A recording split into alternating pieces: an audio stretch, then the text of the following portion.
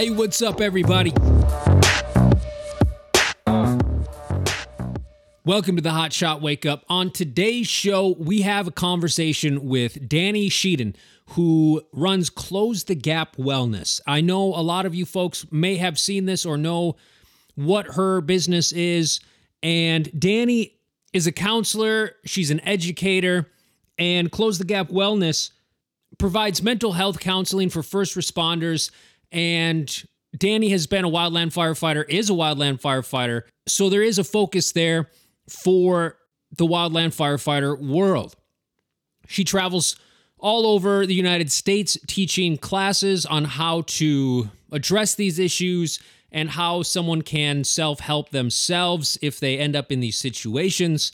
And we get into all sorts of topics, whether it is self-care, substance abuse, and we actually end up dwelling on relationships in wildland fire for a pretty good portion of this interview. And we talk about communication problems that people have, expectations that are there or are sometimes assumed, and other folks don't quite understand what those expectations are, and kind of how to address those issues as you move further into your relationships.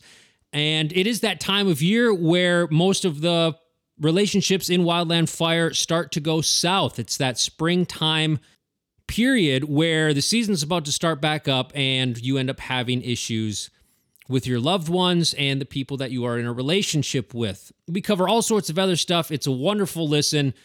I'd like to thank Dani for coming on. She's been a longtime friend of the show. It's the first time we've had her on.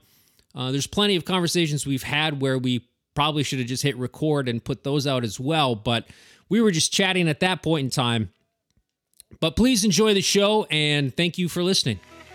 I have traveled this year over all the United States, through the Alleghenies, the White Mountains, and the Catskills, the Rockies and the Bitterroot Mountains, the Cascades, the Coast Range, and the Sierras.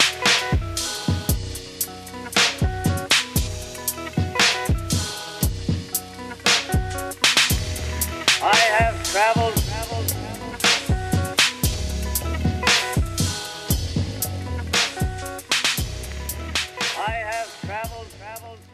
Dani, what's up? It has been wild today. I know you've been busy teaching. Do you have a way to unwind yourself? I think that it's all about that self-care, and I'm all about that self-care life right now. So, well, that's good. Yeah. Do you have a go-to self-care? Definitely physical movement. Like exercise is my go-to. I love running to just shut my brain down because I don't think of anything else while I'm running. I just listen to loud music, And then I also have been doing a ton of yoga lately. So movement is probably key. And then, I go to my own counseling once a month to just decompress. Yeah. And I'll do that for the rest of my career, probably. Well, it's good. People need that outlet. Otherwise, it starts to pile on, as you know. Mm-hmm. Yeah, for sure. And the thing is my biggest thing is if I'm not willing to do it, I'm not going to suggest it to other people. Well, see, that's good. I suggest yoga to people, but I just don't do as much as I should. Sometimes I feel bad about that. Yeah, I'm at the point where I'm like, okay, if I'm not willing to read this book, I'm definitely not going to tell you to read this book. Yeah. I had a client come to me the other day to return 2 books. And I was like, they're good, huh?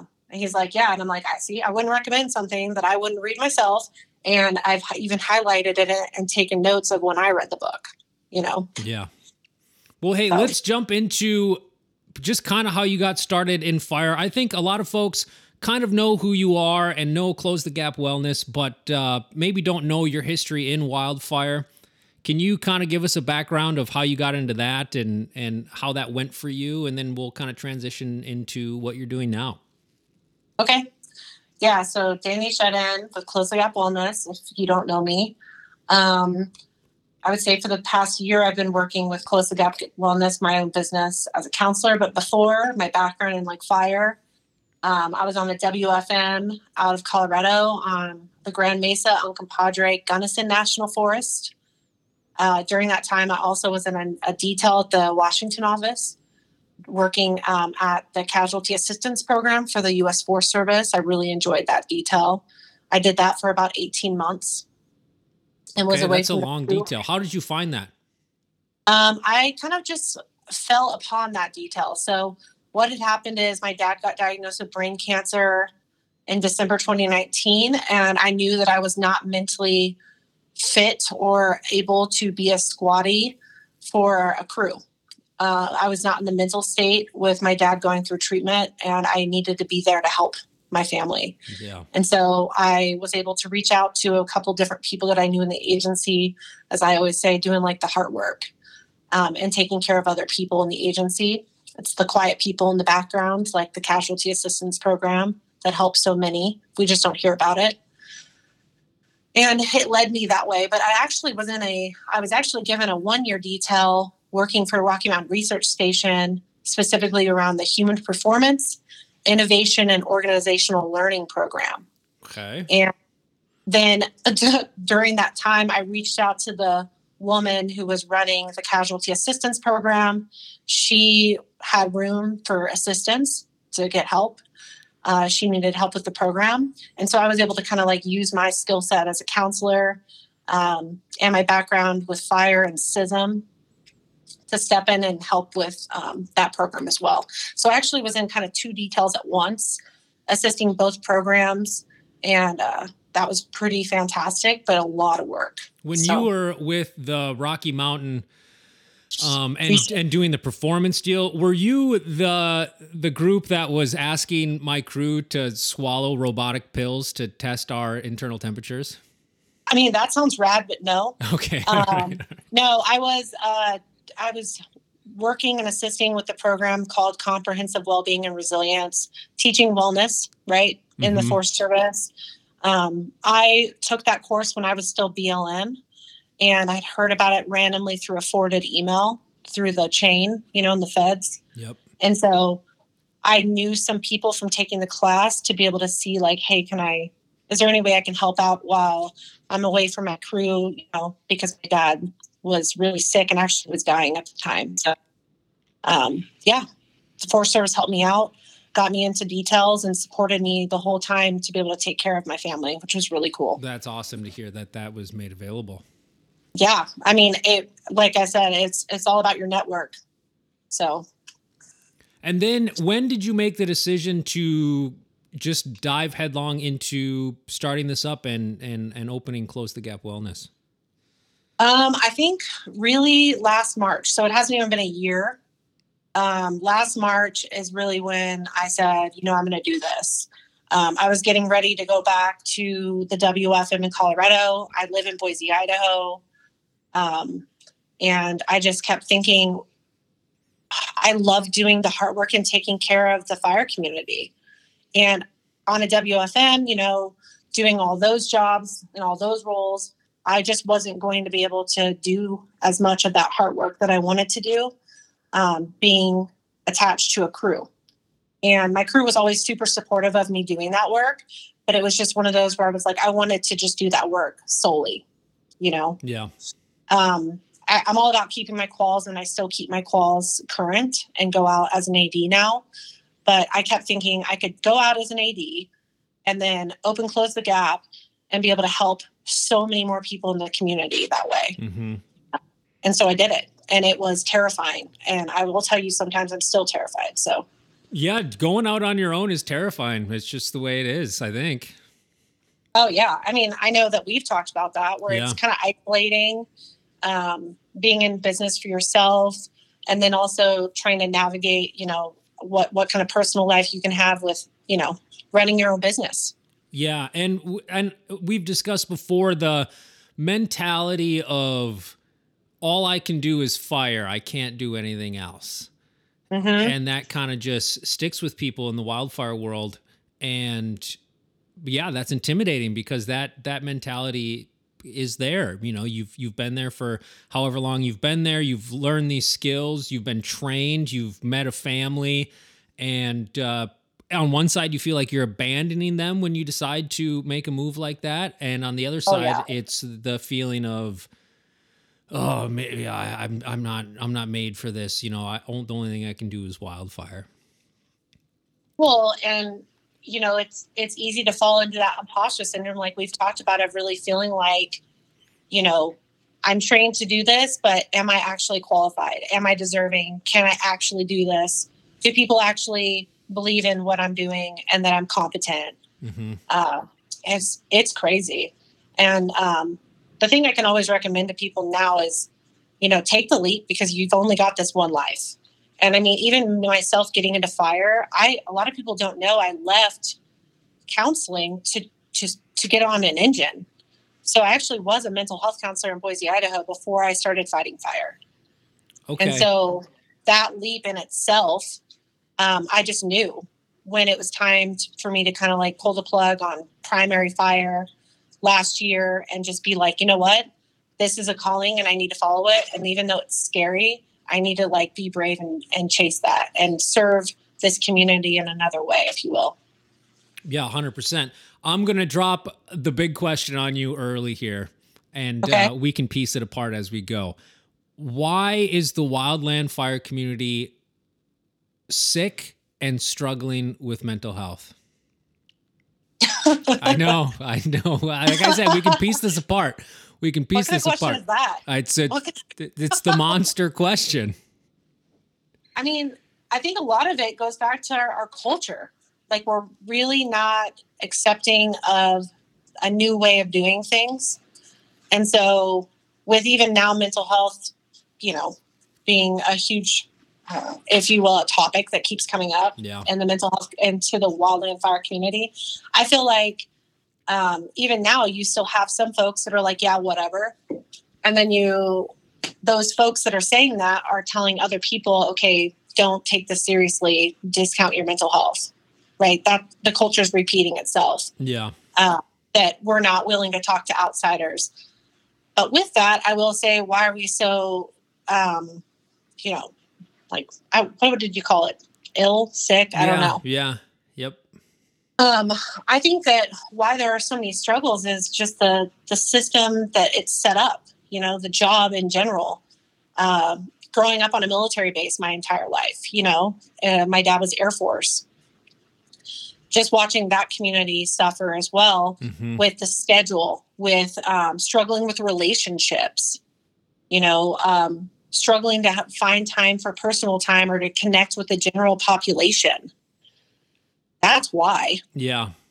Would you say the three, and I'm just taking these off the top of my head through personal experience and all my homies out there who deal with this stuff.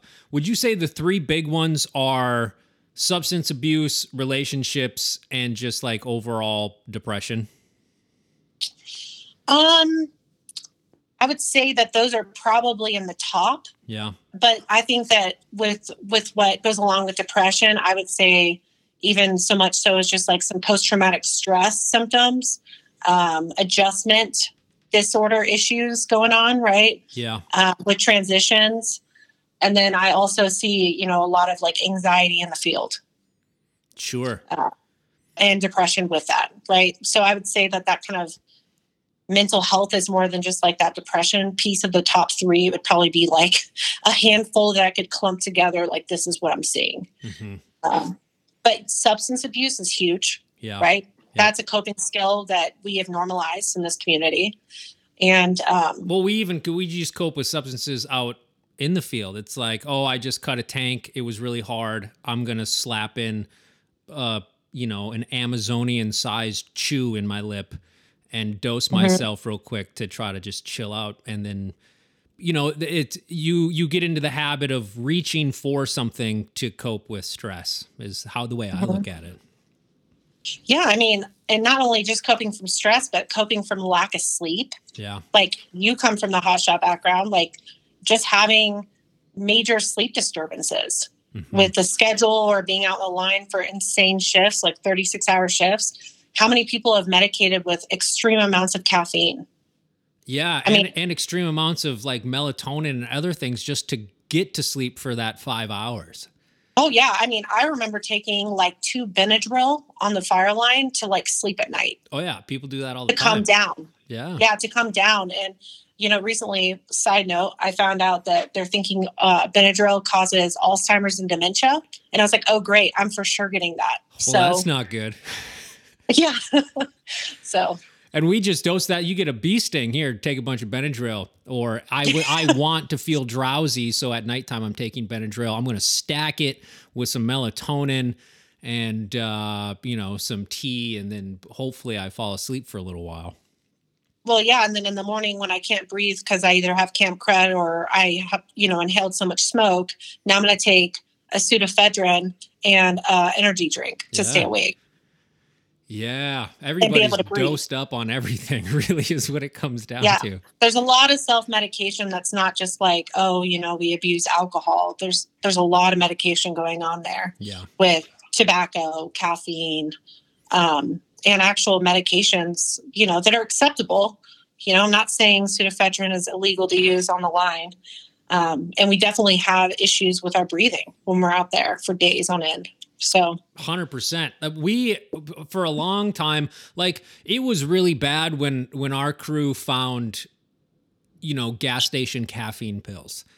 For the longest time, it was, we're making our fancy coffees and that's good in the morning and we kind of drag later on into the day. But then someone found the caffeine pills at a store stop and, midday when you're cutting tanks, you pop one in and you're like, oh my gosh, I feel like Superman. But of course those have all sorts of problems associated with them as well. You don't even know what's in them, to be quite frank. Like, I was about to say, I actually don't even know like what level of caffeine's in them and then what's all in them. And that's dangerous in itself. Right. Yeah. So that's a whole nother beast. Can we talk about what you've been doing traveling around the last couple of weeks and that program and what you've seen and what people are telling you and what you're going around teaching folks? Yeah. So a lot of what I've been teaching is I created a class called Holding the Line. And it covers a lot of different topics, right? We talked about resiliency. I actually have people hands-on do a lot of resource building that they're actually willing to use, right? Not, I'm going to call EAP. It's like, okay, if you're never going to call EAP, do not put that on your list as your resource. I don't want you to put that on there. And so I talk about that. And can you tell people what a UAP is? Oh, yeah. So, sorry, EAP is Employee Assistance Program. Okay, yes. So many fire folks, it doesn't matter where you work, even a structured EAPs. So, but if that's not working for you, right? Like I want to make sure your list is actually, that could be calling your battle buddy. Yeah. That could be me saying, you know what, Tim, I'm really struggling. I'm going to call Tim and he's my, my person for support. And so that's who I'm looking at, right? For support system, to build and make an actual physical list with firefighters about it. I talk a lot about the mental health stuff, that you and I talk about a lot of like what I'm seeing, how to get help, right? What that looks like instead of just saying like, oh yeah, we deal with stress. It's like, okay, yeah, we deal with stress. This is what it looks like. But when do you get help for stress? Sure. When is this causing issues in your life? So are you talking like thresholds, like when it gets to this point, or you need to set like trigger points for yourself, that type of thing? Yeah. Yeah. Like if it's causing you, inability to do your job, what are those thresholds of stress? What's like functioning stress and what's the stress that's debilitating you every day? And sometimes that's hard to discern, and when you're in it. Yeah, man, whether it's at work or at home or, you flying off the handle driving through Boise because everybody's moving there and now traffic's worse than it was 10 years ago. And now you're just absolutely freaking out in the car. What is that threshold for you? And like people have to find that themselves, right? It's hard to just tell someone what that is. Yeah. And a lot of what I teach too goes back to like even coping skills. And I tell people all the time, kind of like jokingly, like, I can't assign to you golf. I can't say, Tim, you're going to cope with all these stressors by golfing now. Yeah. And I'm the type of person where if you told me that, I'd be like, I'm never going to golf. Exactly. Yeah. And I would have told you this. I would still to this day tell you the same thing. Like, and how dare you tell me what I'm going to do? Yeah. That doesn't work for me. And so we really have to come up with those things ourselves of what works. And so we do a lot of exploration with that, right? Start thinking about like, what do you actually do? Another thing in the class, holding the line, that I teach is really like, what are the things you said that you used to do, or you still put on your coping skill or self-care sheet that you say, I do this, but you actually used to do? Like, I used to play softball. But I could tell you, I probably put that in my top 3 lists of things I do for self-care. Sure. I haven't played softball since like, I don't even know, 5 years. Okay. So that can't be on my list. I was going to say that you're providing something that in reality is just so far on the back burner that it's, it's a good memory maybe of how you used to do it, but it's just not available to you now. Well, they used to. Yeah. Right. And oftentimes in Wildland Fire, we get these I used to, especially because our seasons are getting longer. So our used tos are getting bigger and bigger of like, well, I used to do wood burning, but now I just want to sleep. Man, there are a lot of used tos, aren't there? There's a ton of used tos. And so I get people to really think about like, what are you doing for self-care? Now, okay, what are out of that list did you used to do that you're not actually implementing now? And so I really make people do a lot of self-discovery, and it's really different than just like death by PowerPoint, right? And it's a full day. It's a full day. I teach a 2-hour, a 4-hour, or a 6-hour course, but the 6 hours is my favorite because I'm actually like getting a lot of group discussion. People are sharing their own experiences. I'm sharing my experiences because people learn by storytelling, and they learn from each other. And I'm never not going to include that when I teach. Like, I want people to share. Yeah, it's always nice when you hear that your peers, are relating to what, or it's always that thing where most people, I won't say most people, there's a lot of folks out there who stay quiet because they think that what they have going on is individualized and it's not a shared experience. So they feel like they shouldn't share it. And so, hearing those common things, how do you bring that out of people? How do you go about that to start that process of getting folks to talk about that openly with each other? I set the tone pretty early, and I get very vulnerable, right? Like, I share my own stories. I share a video of my daughter talking, when I talk about relationships and family and, couples and kids. I share even a video of 10 minutes of video of my daughter talking about how I didn't mess her up. Right. Okay, and that's pretty powerful. That's pretty powerful for someone that has a child to hear like my child saying, my mom didn't mess me up, and this is why I love that she fought fire. So yeah, that probably hits pretty hard. It does. And the thing is to connect to material being taught, you have to be willing to be vulnerable and connect to someone at the emotional level. And by storytelling, by us even doing this, Tim, right now, this is how you connect to other people. Yeah. And this is how they learn and remember. And are you available for this all season long? Like how I am. So going into the fire season, how do people get a hold of you? How does that work? How do you fit that into the wildfire schedule that just becomes really busy? So, I would say I don't really have a busy season. I'm busy all year. Yeah. So that looks different for every, state, region across the country, department. So it actually pretty much staggers itself out. I'm available at all times to come out and teach and do some mental health, work or prevention work on the ground. But it really it depends on people's work schedules. Is it their fuel season and they're not able to because they're out burning? Okay, so what does it look like when you guys are slow? Is it March? And I try to capture them during that time. And usually people will just reach out to me by my phone number. A lot of people have my phone number and email. It's all over the place. And then I also have my website. I have Instagram. And honestly, those are probably the best ways to get a hold of me. And those all come directly to me, right? Yeah. I'm a one-person show, probably like you, where every DM is answered by me. Yes, 100%. So I get back to people, usually try within 24 hours, even on the weekend, to get back to folks. But this is something I offer all year. And this could be even in the middle of fire season, virtually, right? I'm willing to do a lot of these courses virtually. It's better in person. Trainings always will be. But if for whatever reason, it's just impossible to get me out there in person and guarantee that you guys are going to be available, then I'll just hop on and do a 2-hour class with someone, with a crew, in their crew room or whatever. I try to make it pretty easy to have access to me for training. I got a couple questions here. Number one, it seems like the system isn't running 100% smoothly. Am I fair to say that? Can I say that when it comes to mental health support within the industry? Are you thinking like system, meaning like internally and agencies that's not running smooth? Yeah, like the connecting with the people that are needed.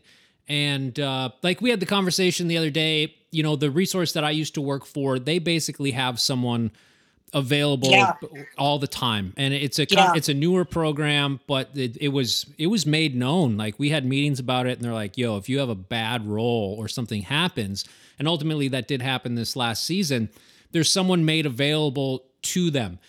I guess what I'm asking is it that easy for the other agencies to put something like that together? Are there still roadblocks? And if someone wanted that in the current system, how would they go about setting all that up? So I think that in every system, there's roadblocks, right? Mm-hmm. Because of policy. So a lot of the times we're in our own way with our policy that we have put in place, because at the time that was what we knew was best. So as policy changes, it gets better and better. I think that internally in a lot of like specifically federal land agencies, that they are actively working to make ease of access better. Mm-hmm. And, they currently have clinicians kind of on call for like crisis work or for training opportunities like myself. And, but it goes back to, are we teaching, let's say a fire manager access on how to get a hold of me to use me for training and how to use funding for that? I could see that could maybe be where you're saying there may not be there might be a disconnect. Right? Yeah. And a lot of that goes back to when people call me and they're like, I'm really interested in this class, holding the line, but I don't know how to get this to my unit or my structure department. A lot of it goes back to me giving education, like this is how much it costs. These are some possible ways for funding because I know the inside, right? Mm-hmm. Yep. And, these are the people you need to reach out to if you would like to bring this to your unit. Now, I think they're even getting better and better with that, right? But a lot of it used to be word of mouth. And the casualty assistance program, I know in the Forest Service, has really tried to do a lot of education pre-season with these fire leaders to tell them how to get these opportunities. So I think that it's becoming smoother, but do I think it's 100% no? And I think it'll probably be years to come before it's fully running in all land agencies. Yeah. And, I don't expect you to have all the answers here, but would you say that the funding, because we know there's new funding coming into this out of the infrastructure bill, I think we're yet to know if it's all getting to where it's supposed to get or getting, delineated the appropriate way. But are we ultimately going in the right direction with what's been provided? I think that it's too early to see that. Yeah. Right. Yeah. I think that we're so fresh from the infrastructure bill and then getting the money out to the programs that we're not really seeing yet, what's worked and what hasn't and where's the money going. I think that check and balance is going to happen in the next, year or two, really, as when we'll see like, okay, yeah, money went to the mental health programs in the agency. They're starting to build, they're putting players in place. Right now they're probably more or less at the point of just getting players in place, hiring folks. And I mean, you know how it is when you're brand new into an agency or brand new in your position. You got like a year of just learning. Yeah, you have to learn how to just navigate what you've been put in. Yeah, and so I think we're in that level, Yeah. But then I also think there have been people that have been doing a lot of, I will call it and continue always to call it the heart work, taking care of our folks, that are really stepping up to the plate and trying to assist with the funding that's coming down too, right? And that goes to say that they're just doing a lot of work in the background that many of us do not see. Mm-hmm. So, and that's what I was doing a lot with the casualty assistance program. It's a lot of education. It's a lot of informing, leaders of opportunities to get mental health support. That we do have programs like critical incident stress management programs, CISM, mm-hmm. to help folks on their worst day, and that they can trust them, right? Because now we not only have to implement mental health programs, we now have to build trust and rapport, which, as you know, in the fire community takes years. It takes a long time. I'm still trying to get to the bottom of it, and I kind of understand why. It's more of like a primal thing and how we live out there, and just how we're surviving and our tight-knit units. But trust is, man, it's tough in the wildfire world. Once you gain it, especially like within your crew and the people that you're working with, it's rock solid. But it's really hard to create that. And there's even times where you show up to a fire and you have a new division and, they want to integrate with you. And, it's not out of, we don't like this person. It's just like, well, I don't know you. I don't trust you. So we're just going to do our own thing. And I know that's not across the board, but there's a lot of that out there. And yeah, you're right. It's hard to build that. And I've seen that. I forget the name of the program. I wish I remember the name of the program, but I think it was started this last season where they were starting to integrate folks on fires. And I was reading some of the feedback, and it's a lot of like, we don't know who you are. Like, we know you're trying to do something good, but we don't know what your end game is. And there's a lot of that. I call it the circle and sniff. When someone new comes in, we're all just a bunch of animals, and we need to figure out who you are and what you're bringing to the table. And in the wildfire world, it's kind of a what can you do for me type of thing, because you're already giving so much and working at the extreme limits that now we have someone else in the cog of the machine. What can you do for me? And yeah, so obviously you're seeing that as well. Building that trust is a struggle. Yeah, and I mean, what did you call it? The sniff? The circle and sniff. Circle. Yeah. I truly do think in the wildland fire community that the majority of firefighters are probably in that right now, even with those new mental health programs kind of like hitting the ground. Yeah. And people hiring, they're like, well, who's that?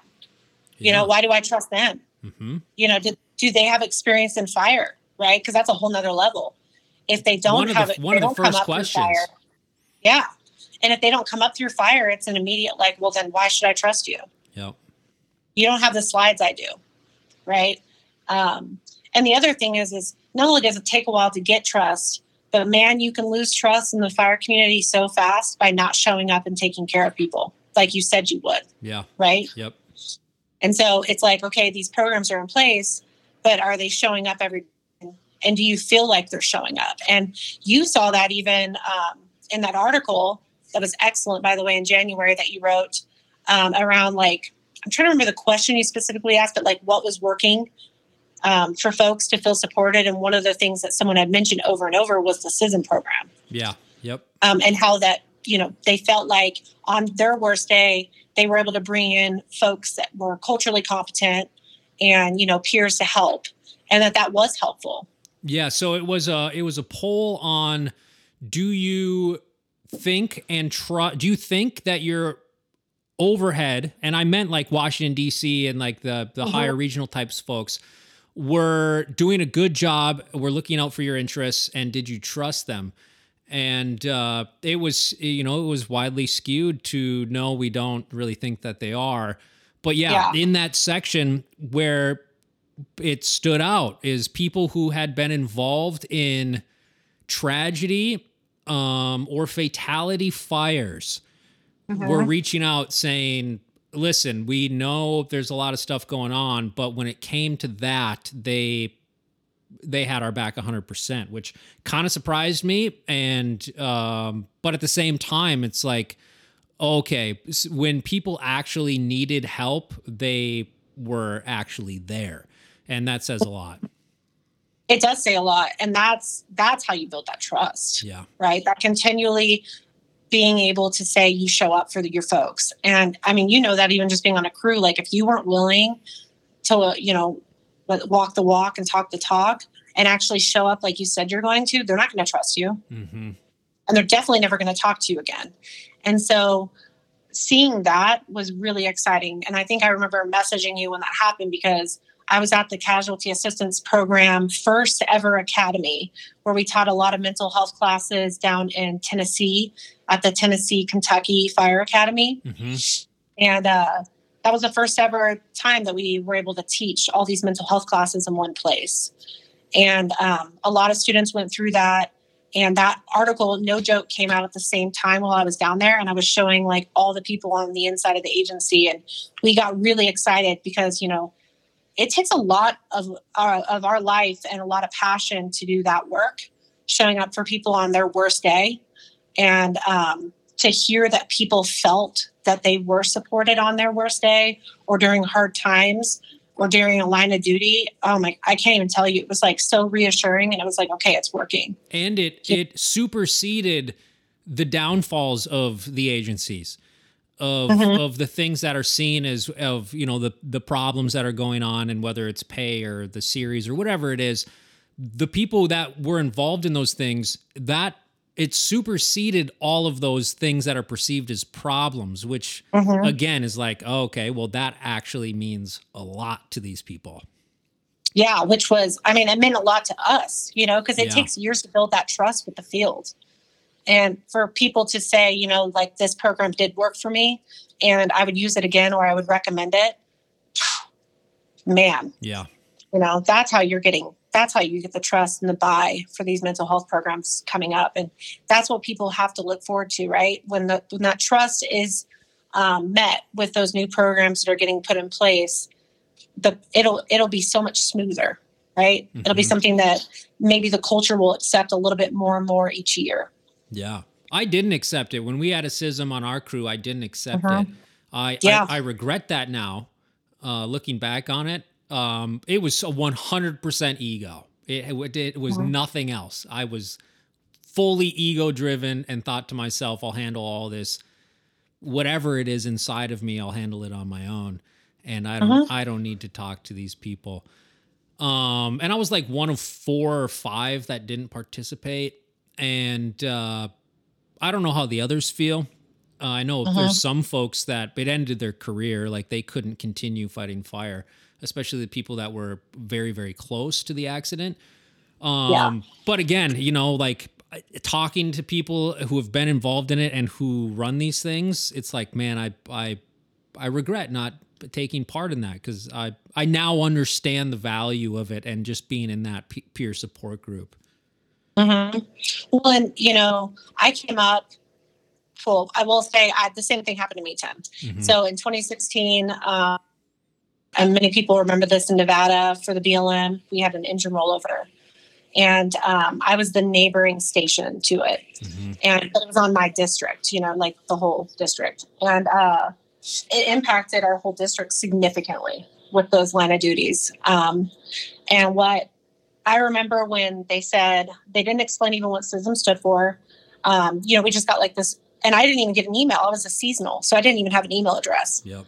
And we were told through, word of mouth, like, oh, the CISM team's coming in and they're going to talk to us. And I said, I was a clinician at this point for 3 years already. Okay. And I said, I'm not going to talk to this weird CISM team coming in.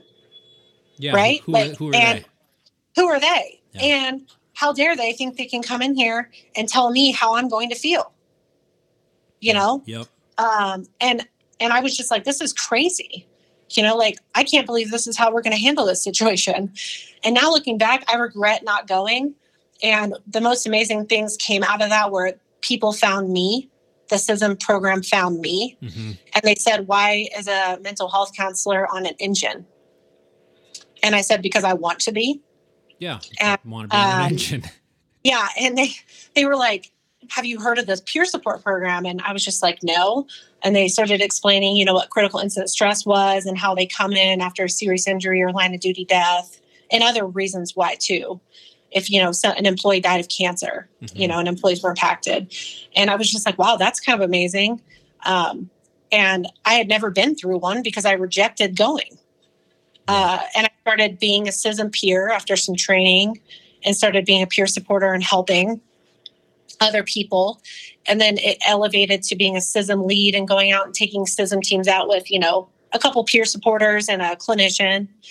And then I started helping coordinate in the region, in Region 4 specifically. Every now and then I was like fill in as needed. And then I worked at the national office and really got to see, the line of duties and serious injuries across the country and provided support at that level. And then I was just like, last year, you know what? Maybe it's just time for me to go out and be a CISM clinician and, be able to talk to these folks because I can speak their language. Yeah. Can you, if there's other clinicians listening right now, can you maybe give an outline, and I know we've talked about this before, of how wildland firefighters are just different people and the tendencies that we have, and when it comes to like trying to help someone, maybe some of the different approaches you have to take simply because of how we're all wired? Yeah, I think that a lot of it goes to educating yourself ahead of time. Like when you're a clinician, clinicians, if you're listening to this, you'll know, but when you do your intake process and someone tells you your profession is really anything in first responder, but specifically wildland fire, I immediately go to, starting to think, okay, what are these people like? What are some of the typical problems that, we see in the wildland fire community? And the same thing goes with military and structure, right? And, so what I can say is pre-educate yourself, right, on these folks. One of the things that I did recently is I taught at the Idaho Counseling Association to a room full of counselors about wildland fire culture. And specifically what I was talking about is our language. Yeah. When I say, oh, I did this burnout operation and, I had stress from it. Maybe it was a bad experience. As a clinician, burnout is something different. Yeah, you're worn down. You're mentally burnt out instead of like, I actually just went and lit the forest on fire and then it was totally fucked. And now I'm stressed out. Exactly. And so when it comes to culture and understanding the wildland fire population, it's like understanding some of the language and not also getting so consumed with asking questions of, oh, what's a smoke jumper do? Oh, are you a smoke jumper because you fight fire? Yeah. Or, oh, you get a ride in helicopters? Tell me about the helicopters. What kind? When you get so involved in like your curiosity, what happens is they feel like they're just educating you and they're not getting any kind of help or service from you. Yeah.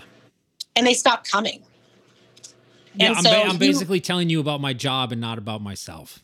Yeah, and I'm not going there because of typically maybe my job. It may be because me and my girlfriend just broke up and I'm devastated. Yeah. And I'm a human being just like the next, right? And I want to talk about the relationship. I don't want to talk about that I ride in helicopters. And so that was one of my number one advice. And then a lot of it too, Tim, was what we talked about. It's like, the pack mentality. Well, part of the year, sometimes you don't have your pack. And how do people struggle during transitions? And they transition every year on and off. Even if they're primary and they're permanent and they work all year. Yeah, there's still a shift. There's a shift. There's an off season and a busy season. So I call it the office season and the fire season. Exactly. Yeah. I mean, that's the perfect way to put it. And so even explaining that, having an understanding of like, they're not fighting fire all year, but they're still doing something. And that transition in itself of maybe not having the same support network, that's hard. Yeah. You feel vulnerable and you don't know. Like a lot of the venting and the relief that folks get during the summer is just bullshitting before and after work or on your 5-minute break when you dig in your pocket for a 27-day-old Cliff Bar. You can just bullshit and kind of vent that way. But now folks are waking up in the morning. It's cold. It's gray. It depends where you are, but and there's no one there to shoot the shit with. And that has such a huge effect, more so than people even realize. Oh yeah.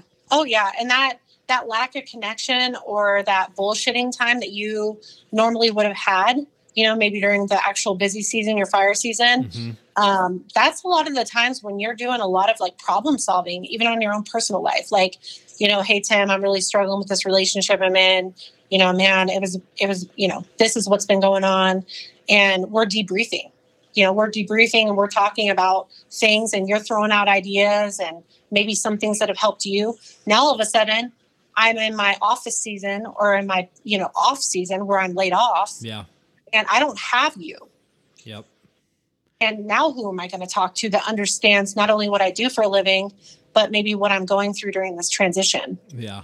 It's amazing. Every day, someone on the crew would be discussing their relationship, and they would, and they would try to be hashing out like, what the hell is going on and where should I go with this? And, you're trying to figure it out with your buddies. And then when that fire season ends, you're now with the person that you're in the relationship with. And I know we've talked about this before, and it's a shift for your partner as well. They have to go through this massive shift. Can you kind of talk about whether it's the misconceptions in relationships during that shift, or maybe just what's not understood? Like, cause, and I know we've talked about this at length, and I know we both said like, we should have recorded those conversations, but we should have. Yeah, I know. But, like you're in my shoes. So it's a gal, you get off work and you're winding down the fire season. You're usually gone for 17 days at a time. And now you're there every single day. And it's not only is it a shift for you and for the firefighter, it might be awesome at first because you are constantly there and seeing the person that you love and you always were missing.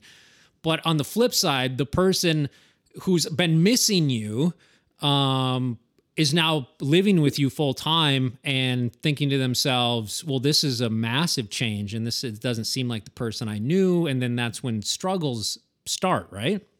Oh, yeah. And, I always say that the number one I see where the struggles are starting is the communication breakdown because we speak different languages, right? 100%. Like the actual language that we're speaking is different. One person is not hearing because you're not even speaking the same language. It's like speaking Spanish to someone that speaks English and they don't speak each other's language. It kind of feels that way. Oh, and I'm sure you've been in relationships. I was told that countless times. You don't understand what I'm saying. And it's like, yeah, I do. I just heard what you said. You said a bunch of words. It was in a sentence and I understood it. But I was used to like taking orders and giving orders later in my career. And that's a tough transition to make. And even Ben Strawn of El Dorado, he was saying that he struggled with that. He would get home and he had all women in his household, but he was used to giving orders and talking to people like, do this, do that. And for the longest time didn't realize like that doesn't work. It doesn't work well in the household. They're not even hearing you. Yeah. I mean, and you're not hearing them. And so that direct communication style that we use, like in the fire world, and even on the radio, like radio talk to your significant other like that, where they don't have that background in fire specifically. And even if they do, I tell you right now, if you want to upset me, Tim, text me copy. Yeah. Copy that. If you text me that, I will spiral because I'm like, you know what? This is a different time. This is my personal time, not my work time. Yeah. Now I'll say copy that to anyone I'm working on the line with. I went out as a heavy equipment boss last year. I'm sure I said copy to a lot of people. Right. Yeah. But when it comes to a relationship and you're telling your significant other copy, not going to go well for you. Yeah. I already can tell you it's not going to go well. I used to try and line my kids out for mealtime and then be pissed they were taking more than 10 minutes for dinner. Yeah. Why is everybody moving so slow? Yeah. Like, don't you know we have something else to do? Yeah. And I'm running at full speed and they're over there just like running their normal schedule and it looks different for me. Yeah. Especially coming off of a fire season. The other one is, and I saw this a lot with my dad coming home from deployments, from Iraq and Afghanistan, but I see this a lot in fire. They're a stranger. Oh, 100%. Yeah. And so when you come home and you may be home for those 2 or 3 days between assignments, it's who are you? How are you going to fit into this schedule? Yeah, because we're still moving. We've been living life for the last 18 days or 6 months or whatever it is. And now you're just popping in. Thanks for bringing the box of donuts and washing a couple dishes. But hey, there's a hell of a lot going on around here. Yeah. Thanks for bringing the bag of snacks from fire camp. Yeah. But it'd be nice if you were here. Yeah. Right. Yep. It's just, once again, it comes back to communicating what those expectations are, during the season and then maybe in the office season or slow season or off season, whatever you want to call it. And how would you suggest that conversation start whether it's the partner who's at home, who's feeling the tension or whatever, or whether it's the firefighter? I think it usually takes the firefighter a little longer to realize like, okay, there's a little bit of tension in this house. And I think that's for a number of reasons. Like the people who have been home and the people that you live with know that you've had a very busy, arduous time, and they don't want to disturb that. They don't want to disturb you. They know you're tired. So they just kind of let it play. But at the same time, you're like, oh, thank God I'm home. This is great. And then the little things start to stack up. How would you suggest that communication, flow to make all of that easier and understandable for folks? How would you go about that? Man, you really got to set the tone. Yeah. You got to have like rules of engagement, right? It's like, are we going to have a conversation, preseason? I sure hope so. And what those expectations are, I'm not going to be here. How can I support you? What are your needs? How can I support you in those needs, even gone? Is that sending you a text during, every evening when I do get a chance and I have cell coverage? Just, I'm thinking of you. Honestly, that might be all you need. Yeah. But it's having that conversation of like, what are your needs? How can I meet those needs during season and in the off season? And then spelling out reality. I think that's where I see a lot of issues in relationships in fire. What is the actual reality during a busy fire season? What does that look like? Because if you're not getting someone ready for that and they don't understand fire, they've never been in fire, they're not fully understanding that a role is 17, 18 days gone. Yeah. And now they may be watching your dog, or they may be, paying the bills. Yeah, they take over all the responsibility. But they just need, the thing is a lot of times people are willing to do that if they knew it was going to happen. Yeah. Right. Yeah. It's the unknown and the not knowing that now I'm expected to do this because we didn't talk about it, that's where problems arise. Right. So really having that open communication, and yes, I know it can be difficult to have, but I always look at it as even like having business meetings, with your significant other. Yeah. Or just like game it out like it's a vacation. Hey, here's what's expected. This is what we're going to need, and kind of, I'm a big fan of lists. If you need to jot some things down and make lists, that helps. And at least through my personal experience, and I've lived it all. I've dated gals who weren't in fire while I was in fire. I've dated gals in fire while I was in fire. And then I've dated gals in fire when I was out of fire. And it's all different. It's all different. And you do have to try to navigate that. And I know I had shortcomings. And like I said, they would say things like, how do you not understand what I'm saying? And it's like, what are you talking about? But, on the side of, and I'm saying this through personal experience, I'm not saying this is everybody, but they want that connection in the nighttime. Hey, what's up? Just got off the line, checking in. Like they don't necessarily want a 15 to 25 minute phone call. And when I'm through the summer, when I'm updating all of these fires and the podcast kind of just turn into national fire updates, I have people's wives and significant others being like, hey, you mentioned this fire. That's where he was dispatched. I haven't heard from him in 6 days. What's going on? And I take the time and I'm like, listen, that's in the Sawtooth Mountains. There's not a lot of cell coverage there. He probably doesn't have cell coverage. Nothing's crazy happening on that fire.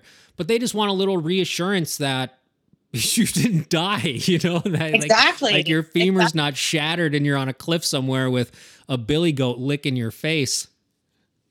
Well, and that goes back to setting expectations. Like if I know I'm going on a fire assignment like I did 2 years ago to the Salmon Chalice, I'm going to let my partner know, right? Like I'm going to the Salmon Chalice, I'm going to be spiked out and I'm not going to have cell coverage. Yeah, you're not going to hear from me. I'll try to get a hold of you as soon as I can. Yeah. And that's, once again, setting expectations, right? Of like, this is what the reality of my situation is right now. And this is what I'm going to, and letting them know as much as you can, information-wise, spelling out the reality of, I may not be able to get a hold of you, but I promise as soon as I can, I will. Yep. Right? Yep. And then maybe giving them also opportunity to be able to check in with the what am I thinking of, the website sit to check, not check the sit report, but the fire. Oh my God. Well, they can follow you. Oh, like you're saying, yeah, I know what you're saying. IncyWebs, like to check what's going on with the fires there. Yeah. If they're good at it, they will give you a daily update. And I've been a PIO on Teams, and we do the daily updates and post them every day on IncyWeb. Yep. And so to me, it's like, man, that's a great way to just even show someone ahead of season of like, hey, if you're wanting to get updates, there's a really great website. You should bookmark it on your phone. And if I tell you, I'm going to I don't even know what fire, Mudlick, and Salmon Chalice, then you can look it up right here and show them. And then say, there will be daily updates. So if you can't get a hold of me, you'll be able to get updates here. Yep. Many times what's going on is that people just want information because the unknown is scary. And if they don't hear from you for 6 days, they're predicting the worst. Oh, they instantly think the worst. It's just human nature. It is. And if you're giving them tools ahead of time so that they can, calm that a little bit, shoot. That goes back into like setting the tone, spelling out reality, giving people tools. We all want tools, right? Yeah. We want mental health programs. We want things to work for us while we're out there. Well, why wouldn't our partners want the same thing? Yeah, this is a very crude and rudimentary explanation of what like how I explain this. And, if there's people out there that are offended by this, I really don't care. But it's like human nature.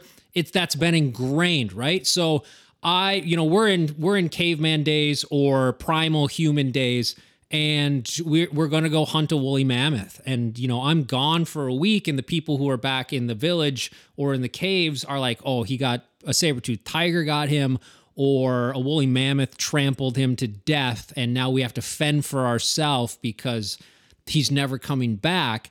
And then you have someone climb on top of a high peak and you see a smoke signal that is able to be seen, up to 100 miles away, 50 miles away. And you're like, oh my gosh, and all of this relief because there's a sign that things are okay. And I think that sticks with humans to the point now where now it's just a cell phone and you pick it up and you still have a signal on your cell phone. And, you reach out and say, hey, I'm okay. Everything's fine. And, you still get that relief of, oh, okay. It's not, I can stop letting my mind run wild. Yeah. Well, and a lot of the times too, I think that goes back to, or also by giving too much information where we might be suffocating our partner. Sure. But I also think that, if they don't have that, they're going to predict the worst. But I like your example of like the smoke signal. They're just looking for that signal. Yeah. Just, hey, I'm okay.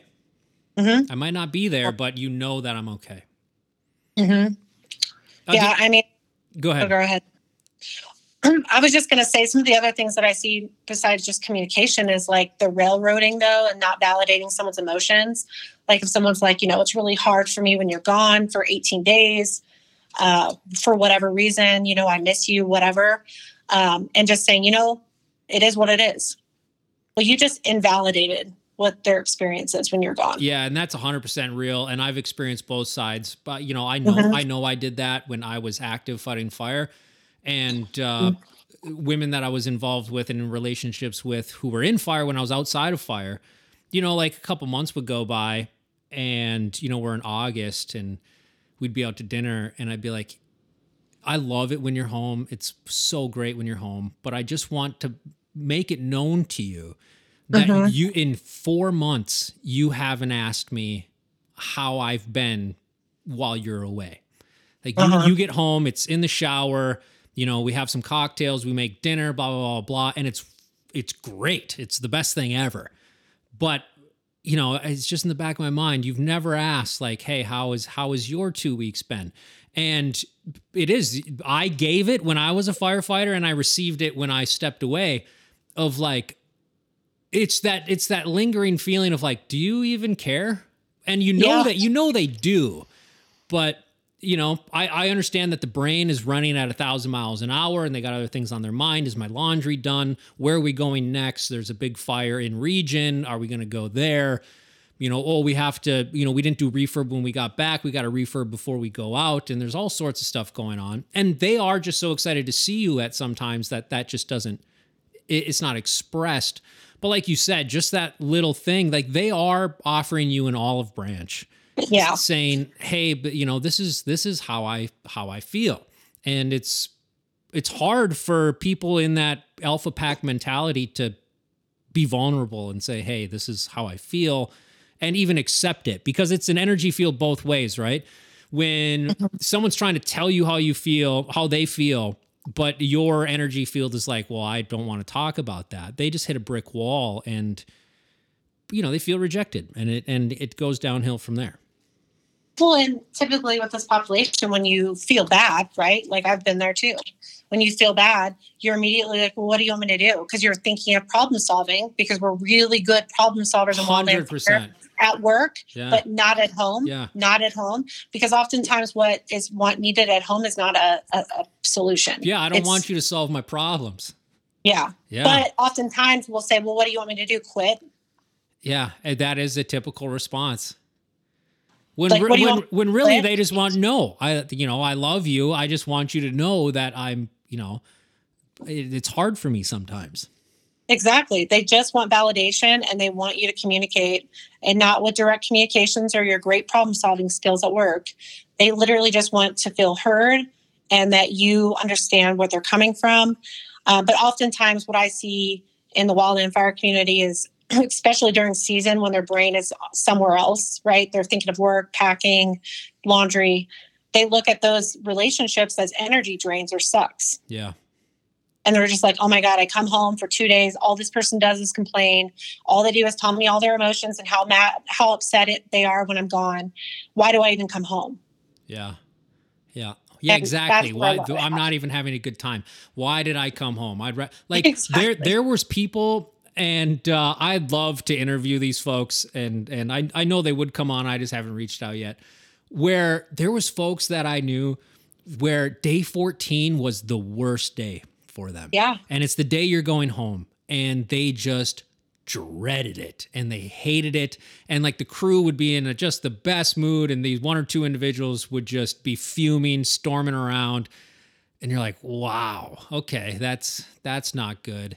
And it brings everybody down, but that's a legit thing. Like there's people who are just like, why I feel better out here. I know I feel better out here. Why am I even going home? And it can be all sorts of things, the communication issue or just like that. The way I look at it, and again, it's back to this transition thing. This is just kind of silly, but it's the way I feel. Firefighters during the season need to be better at cuddling and talking. Okay. Okay. But firefighters in the off season or in the office season need to be better at giving space and allowing breathing room. Because what we've talked about before is when you get off fire and maybe you're not a full-time permanent and you're getting some time off, you are basically, your partner is welcoming in an unemployed homeless person into their house. And, a stranger. Yeah, a stranger who's unemployed and homeless. And that can be suffocating, and they're wondering why you're always around and so on and so forth. But during the busy fire season, they want that closeness and they want to have those conversations. So that's the way I put it. In the fire season, everybody out there, you should cuddle more and you should talk. And in the off season, you should allow some some breathing space. Is that fair, or is that just crazy? No, I think that's 100% accurate. And I think that goes back to even like that work-life balance that everyone's always striving for.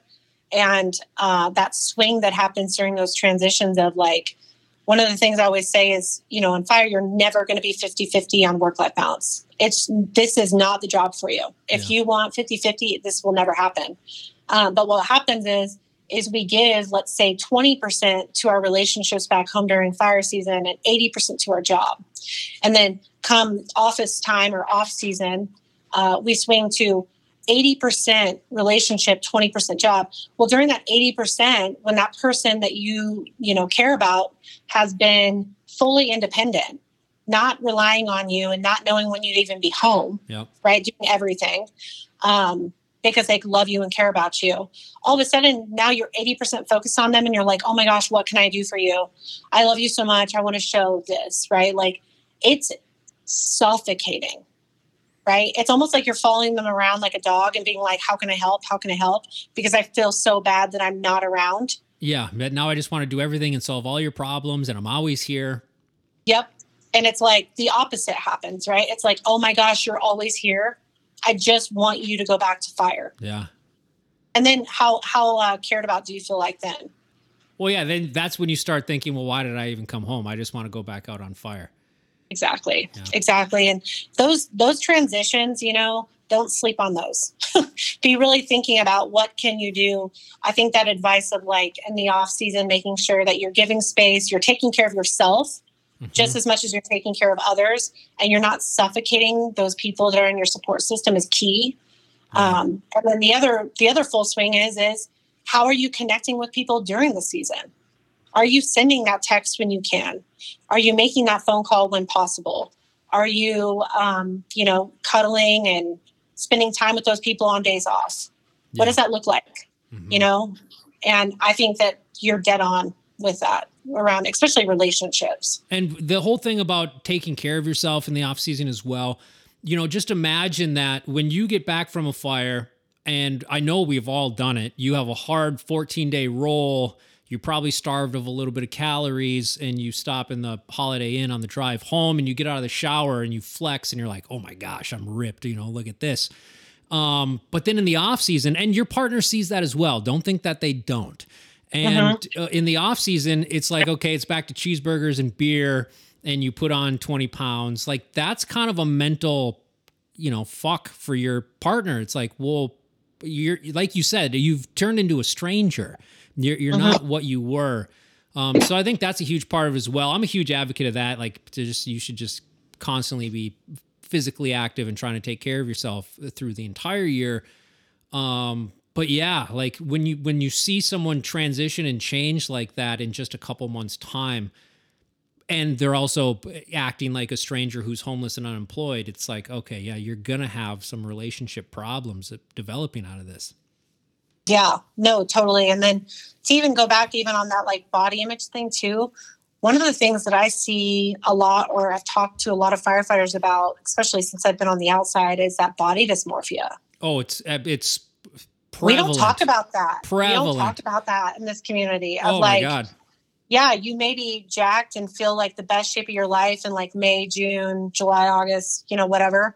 And then in the off season, now you're drinking beer and, going out to eat every meal with your buddies and skiing but not getting the same exercise in. Yeah. The same calorie burn, but you're eating more. And you're putting on that weight. Yeah, that body dysmorphia thing can and cause a lot of mental havoc on an individual. Yeah, because you think you just by visual, you think you're less of, and you're a shell of your former self. Yeah, that's 100% true. 100% true. Well, and even on that note too, even with relationships, I don't know about you, but have you noticed when firefighters typically break things off with relationships? What time of year is that? Have you noticed it? Well, yeah, I write about it. It's either right before the season starts or right afterwards, but it's usually right before the season starts. It's right before the season starts is when I see it the most. Yeah. And it's that because that transition and that communication and those expectations, you're not clear. And it's like, you know what? It's easier just not to have to deal with this. So I'm just going to like terminate everything in my life that takes work because I'm given everything to fire season, everything to the job. And I see that also as a major issue around relationships in this career field. Yeah. It's treated like a 7th grade history project where it's like, I've put this off. I know I should do it.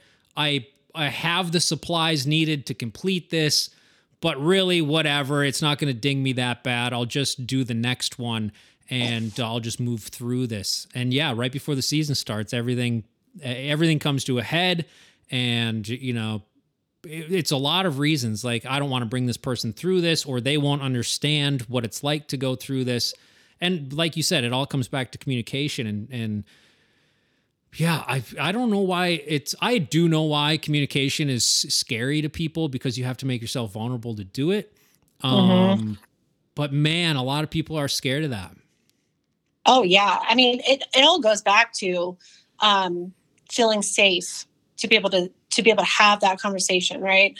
And having the security to do so. And if you don't feel that way, then you're not going to do it. Point blank. Yep. And so you really have to be in a relationship where you're already feeling safe and secure with that individual to even get to that level. So this might not be someone that you're like dating for 2 or 3 months, right? Where it's still new, it's fresh. You met them, you know, at the ski resort in December, and you're trying to get them ready in March for you to leave. You may not be able to take that deep dive with that person because you don't feel safe to have those conversations yet. But I still challenge people to practice, because those are the best people to practice with. If you feel like, oh, well, this might not work out, well, why not practice with that person then? Yeah, it's like an open mic instead of the big stadium show. Exactly. Yeah. Why wouldn't you try to practice that communication with those individuals of like, hey, this is what when I go out and, you know, I'm on an assignment, I'm gone for this amount of days, I may not be able to talk to you. And it's not because I don't care about you. It's because that I may be out of cell reception. And really spelling out the job. You know, my job isn't an 8 to 5 Monday through Friday. This is so random, but I feel like I run into people on purpose.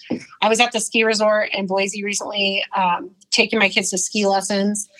And the woman at the coffee place, there's like this little coffee shop in the resort, she was like, oh, what do you do for a living? We were BSing about counseling.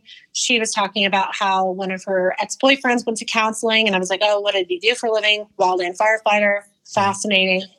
I'm like, oh, that's great that he went to counseling, you know? And she's just like, yeah, it ended up not working out though, because he wasn't willing to communicate to me what he was willing to communicate with someone that had nothing to do with our relationship, like a counselor. And I was just like, oh man. And you could see where it happened. She was like, we broke up around April. And I was like, that sucks. Yeah. You know, last April. And Classic. I was classic, yeah. But it was one of those where I'm like, how can we do better next time? Like, what are we able to gather some lessons learned if we want to convey this back to like Wildland Fire? What are some lessons learned that we need to be gathering about how we have relationships? What went well, what didn't? And how can we change next time? Right? And really with communication, if you're having repeat cycles of where you're breaking up with someone every April, really reflecting on like, what's not going well? Why is this happening again? You know, is this because I'm not communicating? Is this because I'm not approachable and I'm standoffish and pushing that relationship away because it's not priority? You know, should I be in a relationship? Yeah, that's even a question that needs to be asked. Yeah, quite frankly, I think about that often when I talk to individuals is like, okay, so you're focused on working on your division and getting into a fire leadership role. Doesn't sound like you're going to be home a lot if you're on a team. Yeah. Should you be in a relationship? You know, is that a priority for you right now?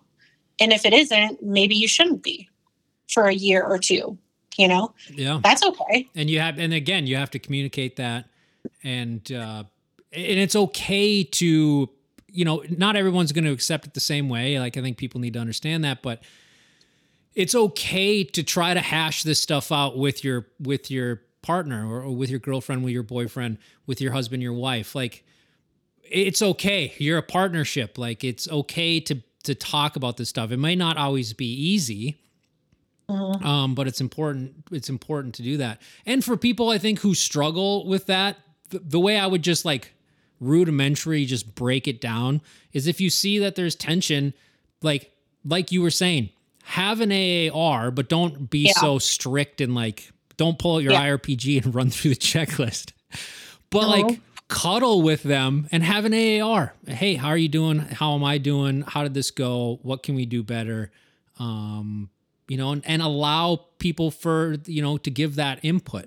And it's supposed to, as industry wide, that AAR is supposed to be like a, you know, quote, safe space. People are allowed to say what they want to say. And that's the area that we're allowing for that to happen. So just create that in your relationship. And, you know, I'm not saying this will save everybody and things will be all peachy afterwards, but it's at least a tool to help you, you know, communicate better with the people that you're with. Well, and the language that you feel comfortable approaching them with. Yeah. Right. It doesn't have to be the formal, like you said, AAR, but man, being willing to ask the questions and open the floor like one. Yeah. You know, especially if you're feeling that tension or you're like, you know, hey, I don't think this is going to work. Well, how about instead of making it not work, have that conversation? 100%. Right. So this is kind of a big one for me. And I know we've talked about it before. Substance abuse is huge in the industry. I've seen it. I know you've seen it. Everybody's seen it. And it's a tough one to kick. Like it's really tough to kick, especially alcohol abuse. If someone wants help with that, do you have like a go-to, like, hey, this is what I would suggest? Or even if someone that, you know, a loved one of that individual wants to confront them about it, or the individual firefighter themselves know they have a problem, where does someone start? Yeah. So if someone that you know or yourself is having a problem with substance, one of the things that I always suggest is start at the lower, unless you truly are like, wow, I'm really suffering from an addiction and I need to get like full treatment, you know, and I can't be around this substance at all. Some of the things that I always say from like the starting with is always to get help is talk to a buddy, look for resources locally, like a counselor or even an outpatient clinic. You know, in some of the larger cities, they have outpatient clinics for substance, so you don't have to go full inpatient just to get treatment. Your insurance is, the majority of you will have coverage of some sort around substance abuse. And it's not like it necessarily just pops because you use your Blue Cross insurance that you have a problem and that's going to show up on your physical for your next, you know, time you have a physical with the doctor, right? I think the best time to get treatment is usually in the slow season, the office season, right? When everyone takes their month-long vacation all of December. Yeah. Why not go to treatment during that time? Yep. No one will know, quite frankly. Like literally no one will know unless you tell them. And so some of the outpatient clinics have specific programs for substance abuse with first responders. There's not ever going to be one that's just wildland. So I don't want you to get discouraged because you're like, they don't have a wildland drug and alcohol program, right? Like they're not there yet. We're such a little subculture of first responders that you're really going to be looking for programs for first responders, right? Now, how to access that? A lot of it is going to be searching online for, you know, what's in your area or state if you want to stay in state. There are also other programs. I'm trying to think. One's called Shatterproof in Florida. What they do is they bill your insurance for like a 30-day inpatient for the rehab, but they don't make you pay a copay. They write it off. Okay. So you actually can go there as a first responder and not pay a dime. But it's called Shatterproof, and I believe it's not just in Florida. I think there's another one maybe in Arizona. Okay. But there's a lot of programs out there for first responders around substance abuse because it is such a problem. And they will show on their websites, right? They'll show what insurances are covered. And you're always able to call and see if they possibly have like some kind of scholarship fund as well. Like if you don't have insurance in your off season, maybe seeing like what kind of coverage they have for those that like can't afford it because they get grants. You know, they get grants, they get scholarships from nonprofits and things like that. So oftentimes they may be able to get you in. What I always tell people, oh, sorry, go ahead, Tim. I was just going to say, and like you're saying, there's tons and tons of options out there. And the first step is you asking for help. Like that's just what it is. Admitting that, hey, this is what it is. I know people from Wildland Fire who have gone through all sorts of these programs that you've talked about. They've done rehab, they've gone to counselors. And some of them say that AA is good for them. And I think that kind of has a cliche around it. And, like, hello, everybody, my name's Tim. Hi, Tim. I'm an alcoholic, whatever. And people view that differently. But what wildland firefighters who have gone to that have told me is it feels like what we were talking about earlier in the podcast. You're just kind of bullshitting with people and talking about your problems like you were underneath the juniper tree. And yes, there are people who won't go to that because ultimately one of the steps is you have to, let God into your life and understand that that's the only way to heal. And I know that's not for everybody, but what I'm saying is there's a community there and there's wildland firefighters that meet up there. And again, they're their support. Like when R&R hits, they'll call one of their wildland firefighter buddies who they know is in the AA program. And that's kind of how it is. They give you a buddy to link up with. Yeah. And you give a call. Hey, I'm thinking about drinking, just wanted to reach out. And there's a support system there. The end all is there's a lot of options. There's a lot of options. There is a lot of options. And the benefit of like Alcoholics Anonymous AA is that it's a peer-led program, right? Yeah. And so it's very similar to what we do even on our cruise. Our modules is what we solve a lot of problems with our peers, before we even ever get to, going to something like AA. But I like Alcoholics Anonymous too, because how we in fire call it having a battle buddy. Yeah. They have sponsors. So a lot of the systems set up by Alcoholics Anonymous is actually very similar. And I think that's why it's an easy program and transition into a program like that. But also it's outpatient. It's when you're able to go, you can go. Yep. They normalize care. They take away the shame and they provide support. And so what I mean is with the, keeping things at a smaller level, if you want to, you could go to a counselor, let's say like once or twice a week, if need be, and then possibly also be getting, going to Alcoholics Anonymous for group support. Yep. At the same time, and then never going inpatient. Right. It depends on the person and what the need is, and depends on what their level of substance abuse is. At one point in my career, I worked at a methadone clinic, right? Mm-hmm. Those folks needed that clinic, for their medication and to get off of a hard substance. So, my emphasis is actually in addiction. I was in school a little bit longer and stayed for addiction. And yeah, addictions are hard to kick, but it's not impossible. But the other thing I will throw out, Tim, is it typically takes someone having to find the support that works for them to get sober. And then also they have to want it. Oh, yeah. It's not something that someone can do for you. No. And oftentimes what people do is, I really know, let's say I really know Tim needs help. So we're going to throw all these things at Tim, or we're going to drive him to an inpatient clinic. Mm-hmm. Those people typically check out early, right? They don't stay, or they don't take it serious, and then they get out and they start drinking again.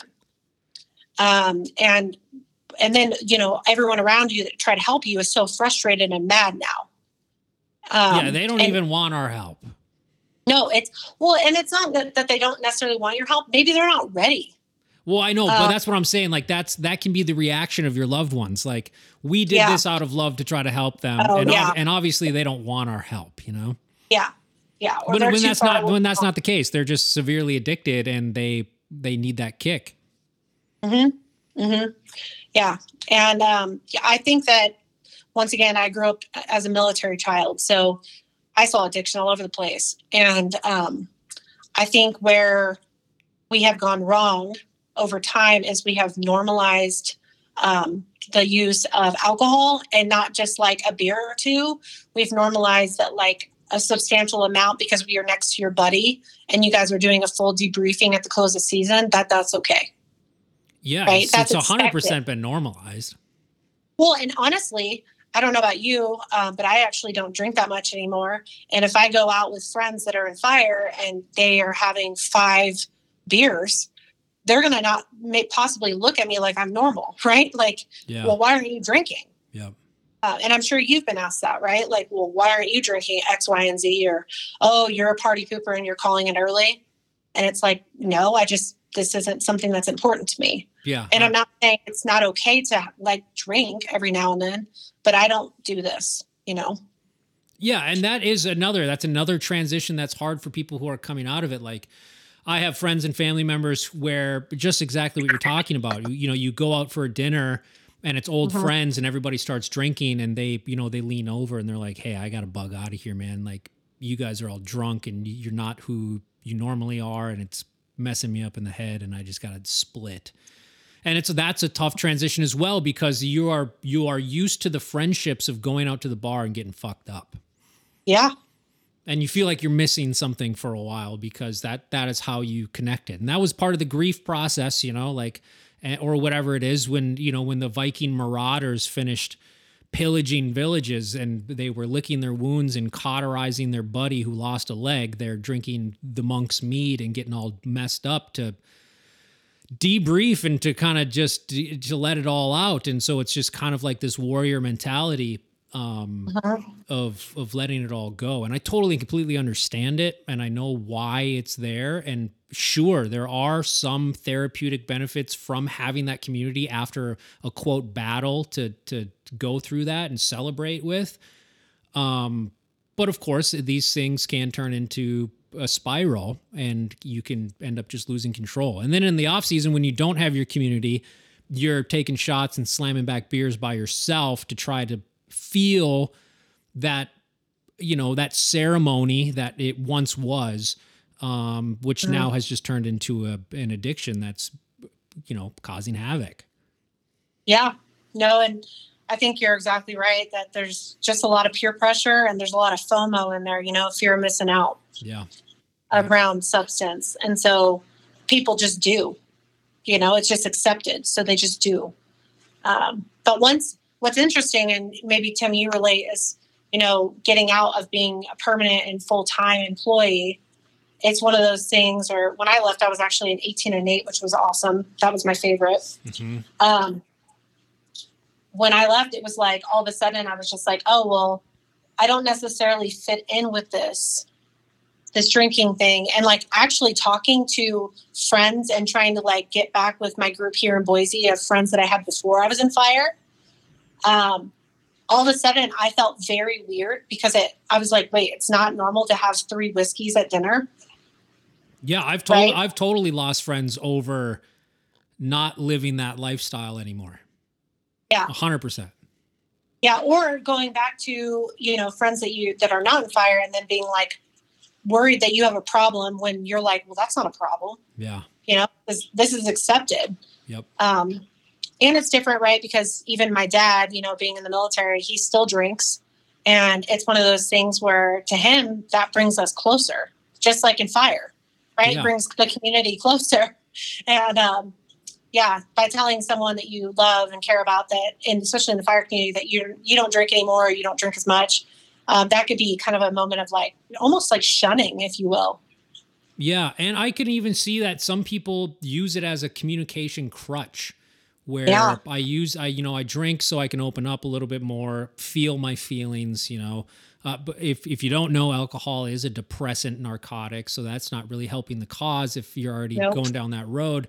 But yeah, like I'll admit it. When I have a couple drinks, I'm usually free flowing communicator and say what's on my mind. But if I have a couple drinks, it's like, oh, okay, the floodgates are open and I can really just say what I want to say.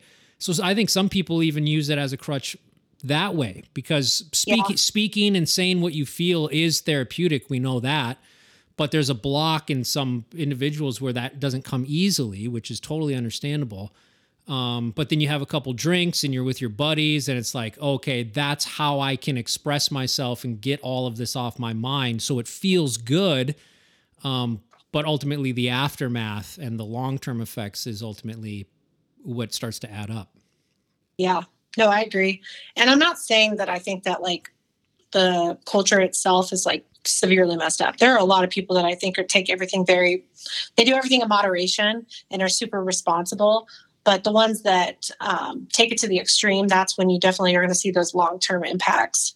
But even from tobacco use, oh yeah, I mean, it's not just alcohol, tobacco use, anything that's a legal substance that can be used, like those energy pills you were saying. Yeah. They get abused. Oh, I had a buddy who chewed so much. He was a non-filtered cigarette smoker on the line as well. He was a saw guy and he just wanted his nicotine. And we were living together in the off season and he was having like dental issues from all of the tobacco use. And of course he didn't have insurance. And I walked into the living room and he had a bottle of Johnny Walker Red in his lap and a pair of pliers in his hand. And, oh God. Yeah. And he's like, can you watch me in case I pass out? Oh my God. And I was like, yeah, for sure, man. I'll hang out. I'll hang out here. And it's probably 9:00 in the morning.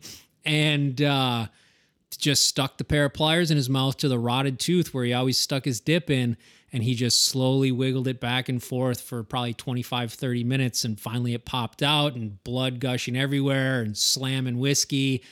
And ultimately it went poorly and he had to actually go get professional dental work. But the moral of the story is yeah, like cramming, chew and smoking. Like I enjoy a puff off of roll your own cigarette. Like I enjoy that. At the end of the day, it's like, oh, wow, I'm not a smoker. I don't keep tobacco on me. But after a hard day's work, I totally get it. Like give me a little nicotine buzz. That feels good. But again, like everything else, it can add up. And before you know it, you're asking your buddy to watch you while you yank your own teeth out. Yeah. I mean, like I said, anything can be abused. I mean, I think I've even told you, we've talked about this, like even physical exercise can be abused. Oh, yeah. And I see that. I see people almost use exercise as punishment too. Oh, 100%. I need to wreck myself so I feel better. Yeah. That's what that was a major problem for me. I've learned to take rest days and like feed myself and sleep appropriately and hydrate and eat the right stuff now. But even my massage therapist is like, I can't get stuff to release on you unless I like cause trauma and I like really hurt you. And I'm like, yeah, my body responds well to that. And she's like, that is the weirdest thing ever. I'm like, well, it works. It works. I know it's not great, but yeah, it's just the day in and day out of wrecking yourself. And then your body gets programmed to be like, oh, okay, this is normal. This is totally normal. And I need to adapt to this. And different synapses and connections are made. And that's, you ultimately become wired a certain way. Yeah. Well, even so much so wired a certain way made me think of a conversation we've had around even like feeling like you need to put a pack on. Yeah. Yeah. Just give me some weight. I want to walk around. Like, give me something heavy to carry. Mm-hmm. Yeah. 100%. And that's fascinating, right? It's like we become so normalized even having weight on our back, or traumatizing our body with either physical fitness or the job in itself. And the years of abuse, man, they catch up. Oh, they definitely catch up. Mm-hmm. Yeah, absolutely. Well, let's close it out. Do you have anything coming up you want to tell folks about? Any words for the 2023 fire season? Anything that you're looking at coming up here? I think my words of wisdom are always going to be preventative. Prepare your mental health just as much as you're preparing, hopefully right now, for your physical. Because we all talk about physical readiness, but are we talking about mental readiness and what that looks like for you? Because it's going to look a lot different to you than it will me or Tim, right? Mm-hmm. And so really getting yourself mentally ready for a season that could be a long one or it could be a slow one. Who knows? But the other thing is taking care of your mental health before it's a problem. Finding people that can help you before you need them, establishing care ahead of time. I openly talk about, going and seeing my counselor once a month. And to me, I'm always just thinking like, why doesn't everyone, just like you would maybe go to a chiropractor to get adjusted, why aren't you getting a mental adjustment, and being willing to just go talk to someone and dump for an hour? Yeah. Like, take care of you, and so that's my advice preseason is like, hey, how about you look right now for someone in your area that if you were having a real bad day that you could get a hold of before you need it. Because I'm telling you, when the time is that comes and you need it and you're struggling with your mental health, the last thing that you're going to want or be able to do is to find help. So I tell people all the time, like, please, preseason, like, make a game plan. Who are you going to reach out to? Who's in your support system? Making sure to have that open communication with those people of what your needs are and what are their needs and expectations of you.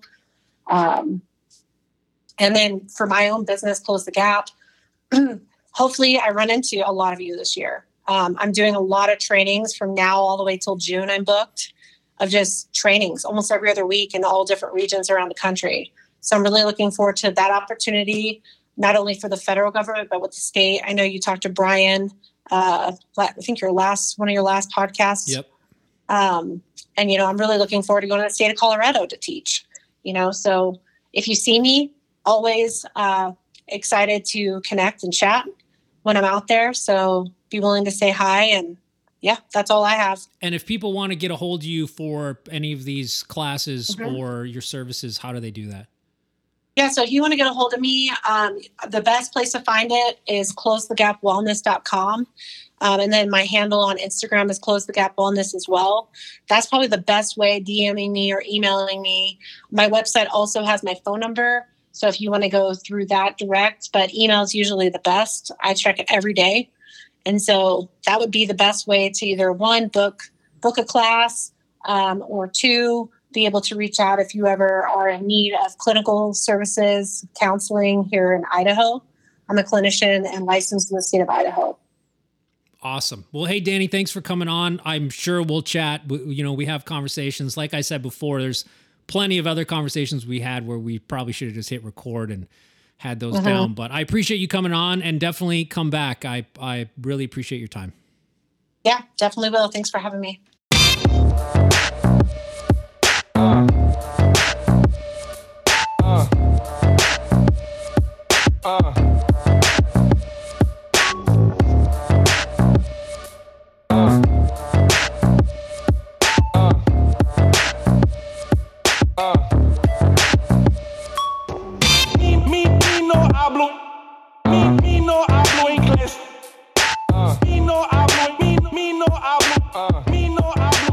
Let me offer you